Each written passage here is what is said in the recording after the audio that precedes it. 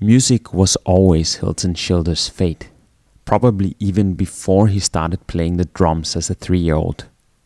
He is, after all, the son of Cape Town jazz legend Tony Childer, and thus born into a musical dynasty out of Lotus River Township. And for Hilton, it seems, there's no separation between music and life. Take this song, for example.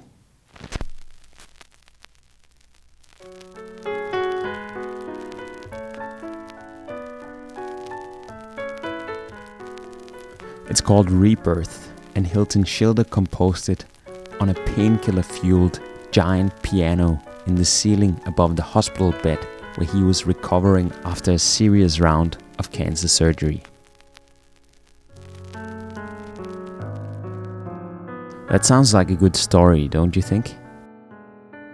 We did at Sound Africa, so we sent out a reporter to get Hilton to tell the story. And although he did do that, he didn't quite stop there. And that's why we call this Sound Africa podcast Hilton Childer's Catheter Symphony. It's produced by Lars Christian Overland, and my name is Rasmus Spitz.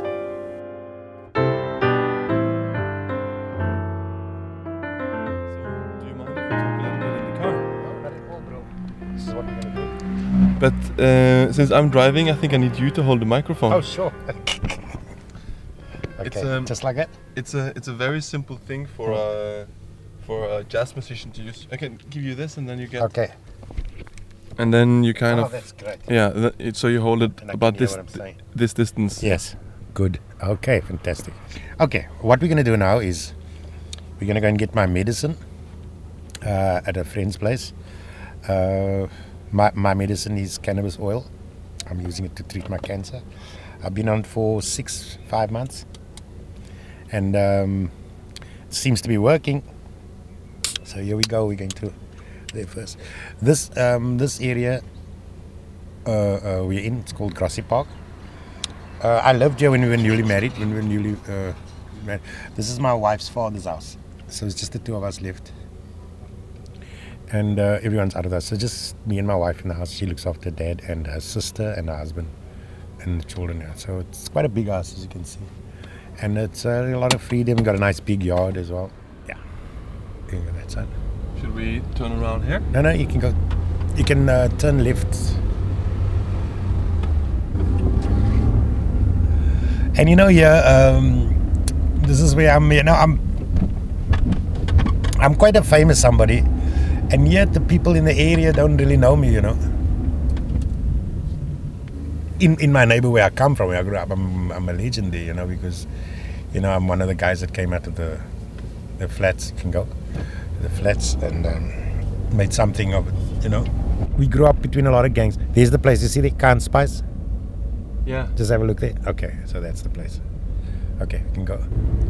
And of course, I was playing music. There was always a piano in the house, and there's always a drum kit or a bass in the house, or just percussion, you know.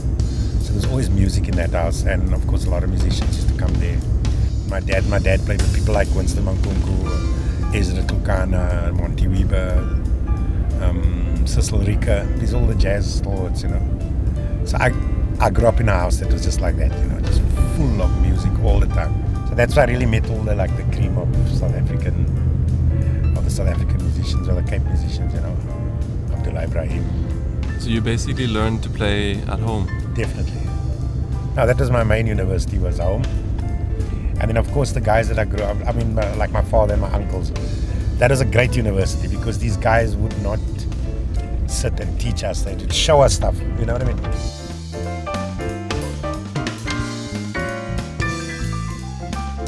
Now we were talking about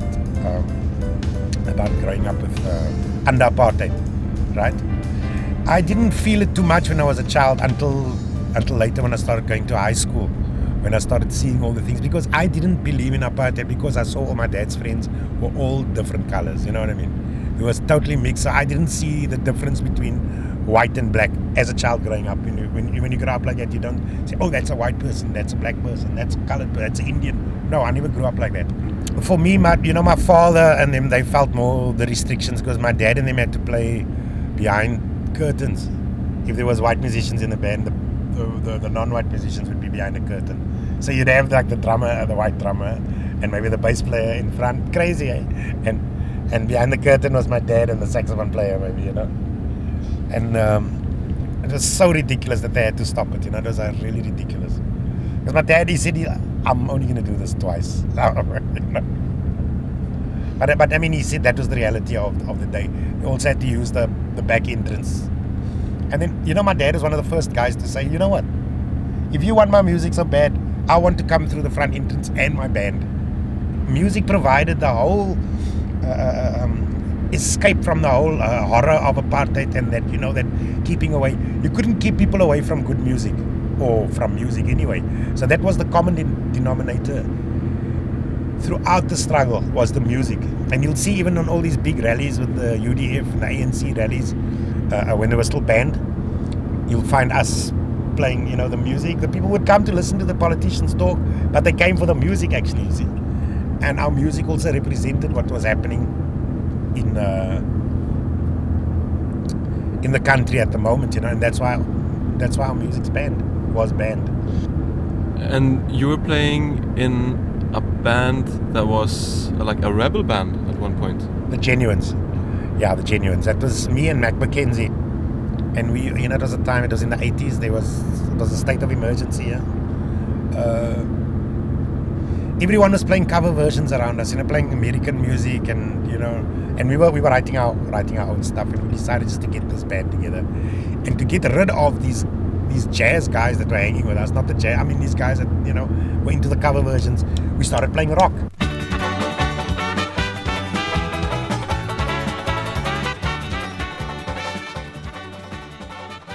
Knowing that would chase them away because they don't like rock.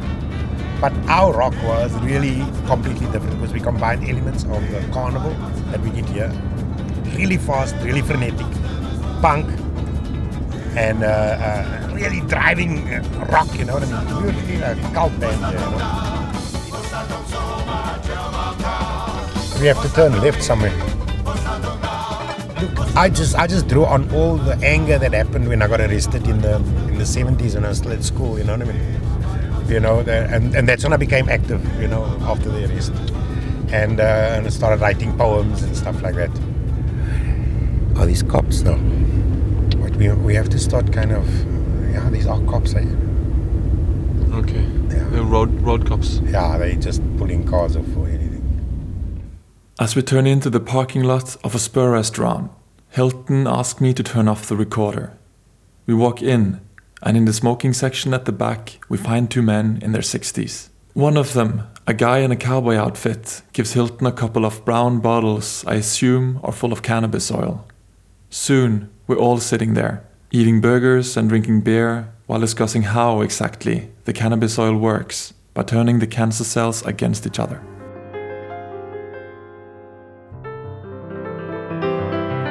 But let's get back to the reason why I wanted to meet Hilton Shielder in the first place. Rebirth came about in 2010. I was diagnosed with cancer, cancer in my kidney. As a result, I had an nephrectomy, and when I came out of this operation, I was in intensive care. I remember waking up to this amazing sound of music in my head, and lilting melody. And you know, my first thing when that happens, it happens very seldom. When it does happen, I go straight to the piano or to a guitar. But of course, I had all these tubes coming out of me and this art machine, all this stuff.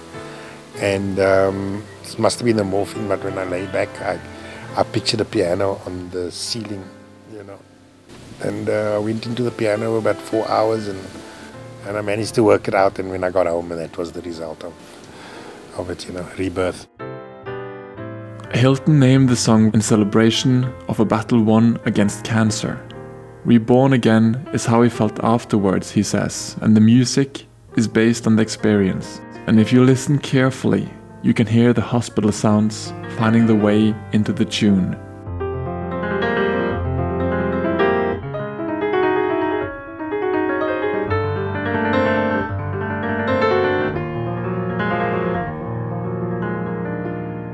But the fighting isn't over, and the cannabis oil doesn't protect him entirely. Because when I call Hilton a couple of days later, the tone of his voice has changed. I can hear pain in his words, echoes from cement walls, and I can hear people talking in the background. Hilton tells me he's at the hospital, but he still wants to carry on with the interviews. So I head to one of Cape Town's biggest public hospitals, where I soon will learn that the story that brought my attention to one of Cape Town's legendary jazz musicians is about to repeat itself.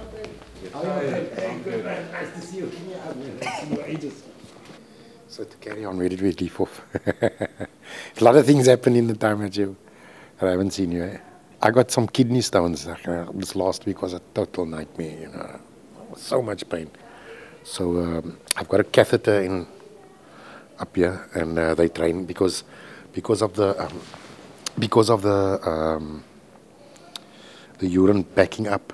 It kind of caused an infection in the one kidney that I do have. You know what I mean? I only have one kidney. So now they're worried about that. They're first going to sort that out. And once that's clear, they're thinking about taking my my bladder. And I have to walk around with a bag the rest of my life. But I don't want to go that way. That's why I'm doing the other. But I you know, afterwards I was thinking, I wonder if you'd be able to do an interview here because of the background noises and stuff like that, you know. But I mean, it's okay, eh? Because I mean, it's part of the ambience, I guess, the hospital, you know, hearing that whole thing. And at this stage, it's just also part of life. Yeah. If you think back and want to describe your father, how do you see him? Very well dressed, very eloquent, and he taught me basically everything I know. You know what I mean? Self-educated man. He's self-taught piano player and just a good all-round good guy, you know. It's a little bit hard to talk about. I can't talk about it. I can't talk about it. I don't know why. I really don't know why. Maybe because you're in a hospital bed. I think so. Oh, he died in the hospital bed. He died in a hospital bed.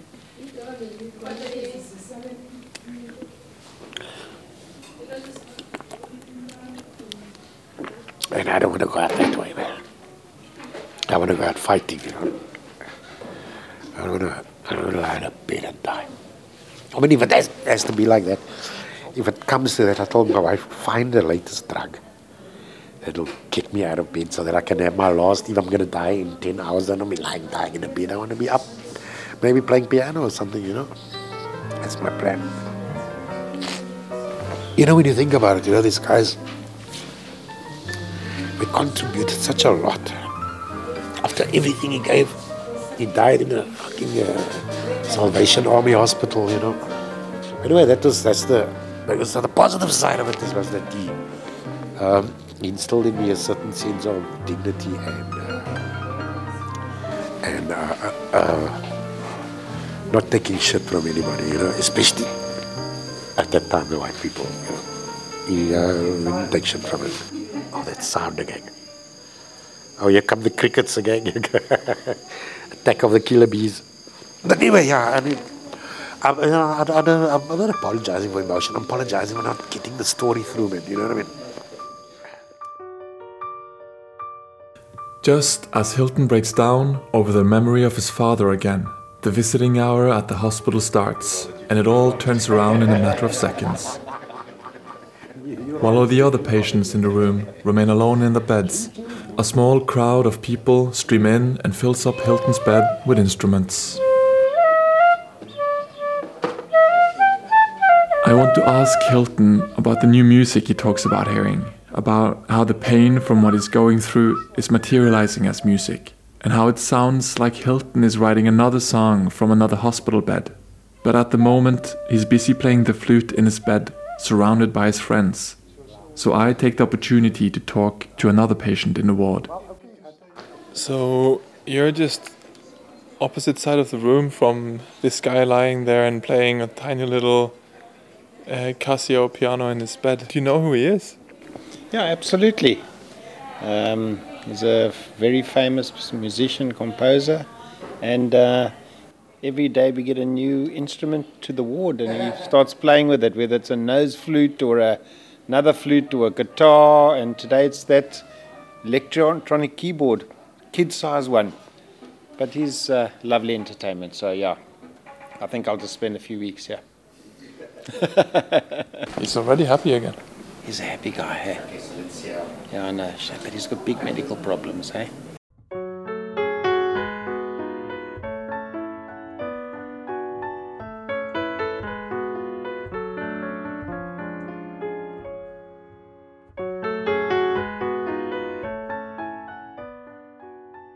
As Hilton's friends reluctantly leave his bedside when the visiting hour ends, I return to him again. I originally set out to talk to him about the process of writing a song from the hospital bed. And now it seems it might be happening all over again. And as it turns out, the inspiration to the new piece has a rather physical presence. Can you say one more time, please? Catheter. Catheter is this thing they put in my dick to so that the urine can flow properly. And it's, I can hear the music. I'm singing it to myself. I'm singing it in the bathroom, and I'm hearing the parts. I can see it actually. I can see it on the piano. I can see where it's going. The first part sounds really disjointed and almost like circus music. So where that starts, where like does burlesque, where does that come from? Well, that comes from this fucking pain, because pain is funny. It's fucking painful, but it's funny because when you look at what pain can do to people, it can turn them a big man into a little crying baby. You know what I mean? Pain, and so while I was suffering this, I was hearing this strange, like a strange kind of weird circus with creepy clowns and what is this guys that came around, and this really circus of freaks, the bizarre circus where they got the lizard man, the guy's tongue splits, and the guy that's made up like a bird. But now I kind of hear that kind of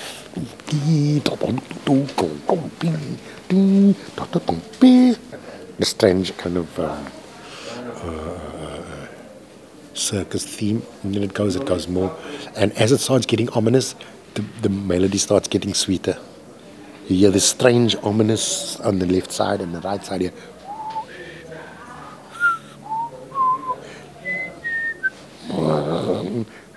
Because that's the pain going away, you see. Yeah, so then, okay, the catheter gets inserted, and then suddenly the sweet melody takes over, with still a little hint of that dark circus dancing around in the background there. And that, I think, that's kind of the first part of the catheter thing. It's because I had that idea, you know what I mean? And so that's what I'm gonna be doing next. I'm gonna be sitting with the Catheter Symphony. I think people think I'm fucking mad when I talk about how I compose, Are you afraid of turning crazy? No, I am crazy. That's the thing, I am crazy. I'm not afraid of craziness. Craziness is part of my makeup, man. I've never been a normal person, Craziness is part of my makeup. And but I think most of the composers were like that, You get crazy in terms of creativity, because you've got to be mad to create. You gotta be mad. You can't create as a fucking sane person. Sane people have no place in composition, you know what I mean? They turn out like fucking this guy that Hitler used to like, what is his name? The guy that Hitler used to like, he wrote Ride of the Valkyries.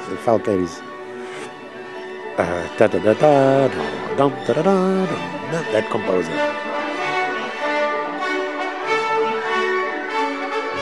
But Hitler loved him because of his straight. That's the team. It was the Germanic. Okay, I don't know why it got there, but I believe that to create, you got to be crazy. You got to for a composer to be normal. It's fucked. You got to set your affairs in order so you can be violent in your creation, you know. That's what creation is about, violence. Fucking don't mean violence in that way. I'm just talking about the, you know, things that get tossed in, you know, composition. Yeah, I don't know. I'm getting so emotional. I don't know why. I don't know. It's something happening to me. I don't know. Maybe because I'm talking the truth. I think maybe because I am fucking losing the plot because of all the circumstances, you know. But I think a cry is good. A cry is good, you know. My mom always said, let it out. Because that's why men suffer from strokes, because they don't show their emotions. Cowboys don't cry. I don't know, I'm just very emotional. Can you see the toilet for a tissue, some tissues, please? No?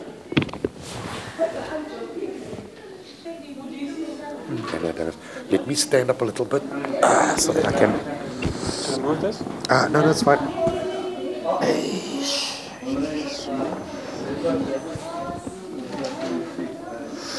Whoa.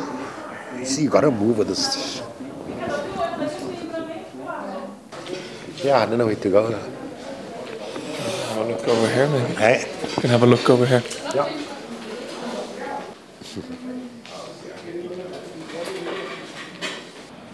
Should we have a look out over the town? Fuck, this is a graveyard here. That is... It's a cemetery, huh? Strange thing to see, like, from like opposite the hospital, eh? Yeah, It and is, eh? For me, it's totally bizarre to see a grave. Actually, it doesn't. Makes more sense, actually. But I don't know. This is a very other kind of graveyard. I mean, it looks like it.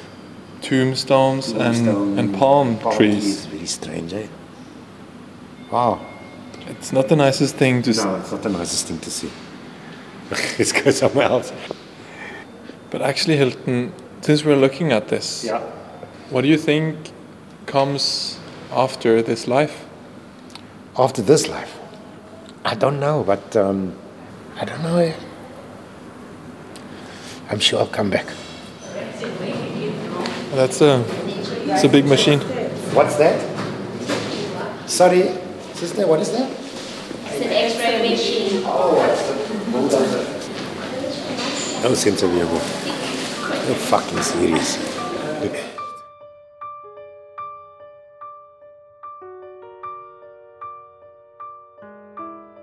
It's time to leave Hilton for now, as he walks down the hallway, complaining about the lack of humor at the hospital, with an inserted catheter with pipes going to a bag of urine that he carries in his hand.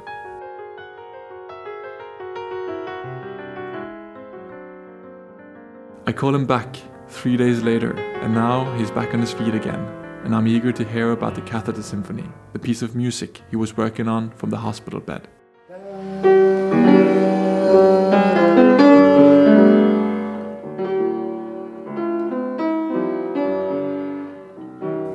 I find him at home, in front of the piano, where the composition has developed.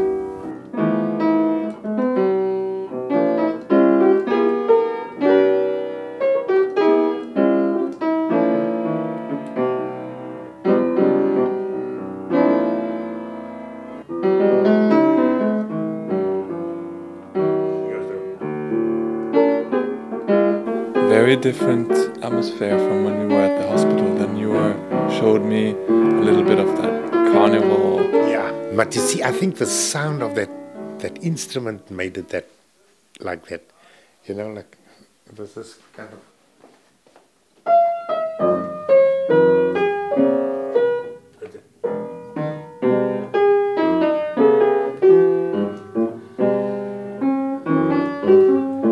So.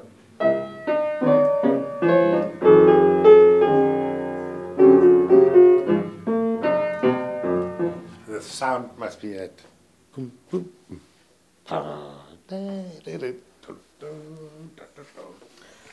But is it also because you're feeling better now that it's a lighter part of the composition? I think so, yeah. I think it's more. I think it's because the dark part of it is really. I think I must recreate that move. My recordings with Hilton is coming to an end, but before I leave and Hilton finishes the Catheter Symphony, there's a place he wants to show me. A bird sanctuary, it turns out. Yeah, that's enough. So, where are you taking us, Hilton? We're going to Rondevlei, which is just down the road. It's a bird sanctuary. And it's right, it's right here, you know. While in this, you can call this like, this is the lakes, this is where the lakes are, you know. We call them flays here.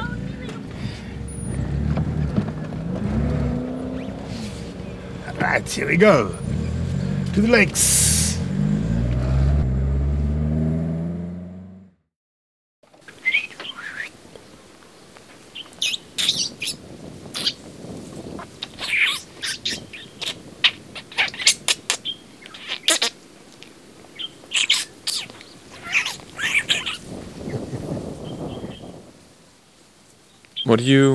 What do you think of your legacy? When I look at my grandson, I'm going to start him young because I see what was lacking in most. So you got to start him young with things, man. I'm gonna take from my example. I started when I was 3 years old. I think that's a reasonable time to start playing music. You know what I mean?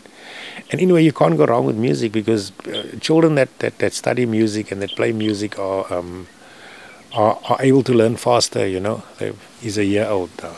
He's a year and 2 months. Yeah. Do you think he's going to be a part of I know it. I can see it from, I saw it from the beginning, from the first time. And I played the bow when he was sleeping. Oh, he lifted his arms up. I'll show you the video. He lifted his arms up, you know what I mean? With the bow. And that's how I welcome my kids into the world as well, with the bow. It's just he must saw a week later. You were playing the bow and he reacted? Yeah, well, he was lying down. We saw him, brought him on the bed down. Everyone was having a look at him, come to look at this baby. My first grandchild.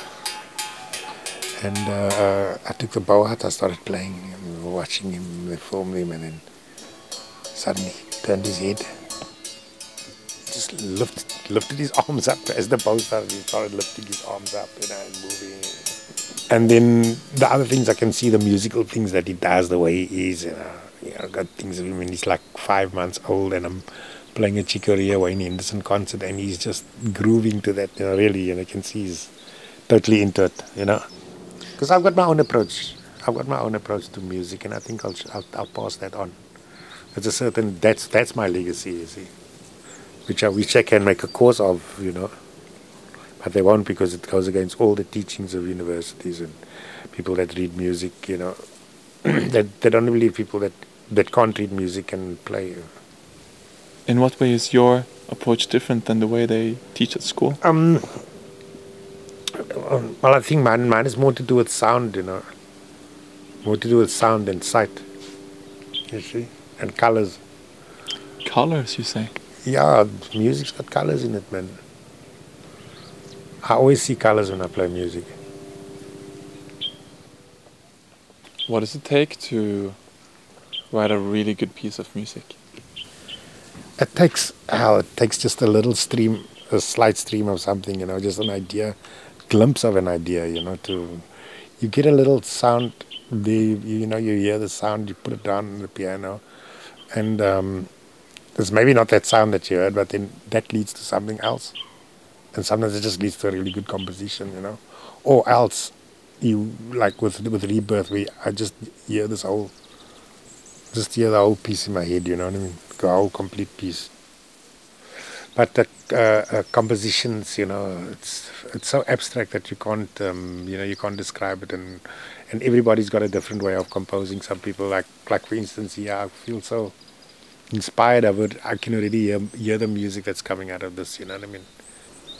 Yeah, all in good time. I mean, I'm ready to put my masterpiece thing up with the symphony orchestra. It'll be soon, a couple of years time, I think that's the way Catheter Symphony is heading into that kind of almost like rounding off these 40 years, or say 30 years of composition, kind of rounding off so that I can go into another.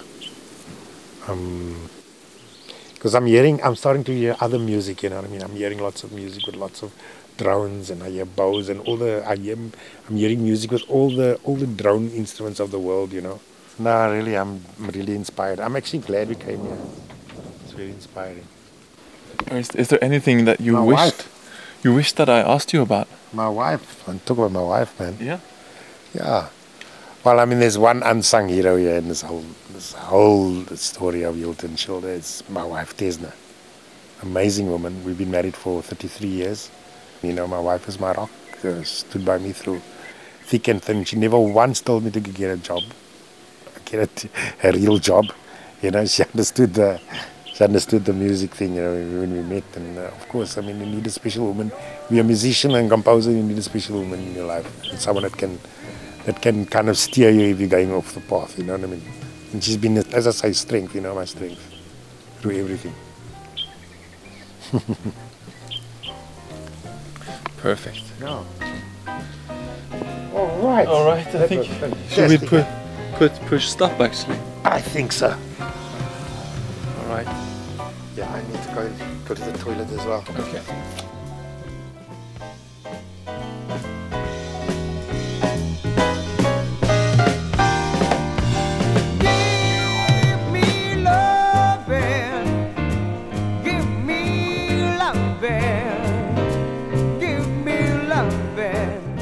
You've been listening to a Sound Africa podcast. It was produced by Lars Christian Overland and edited by me. My name is Rasmus Spitz. Thanks for listening.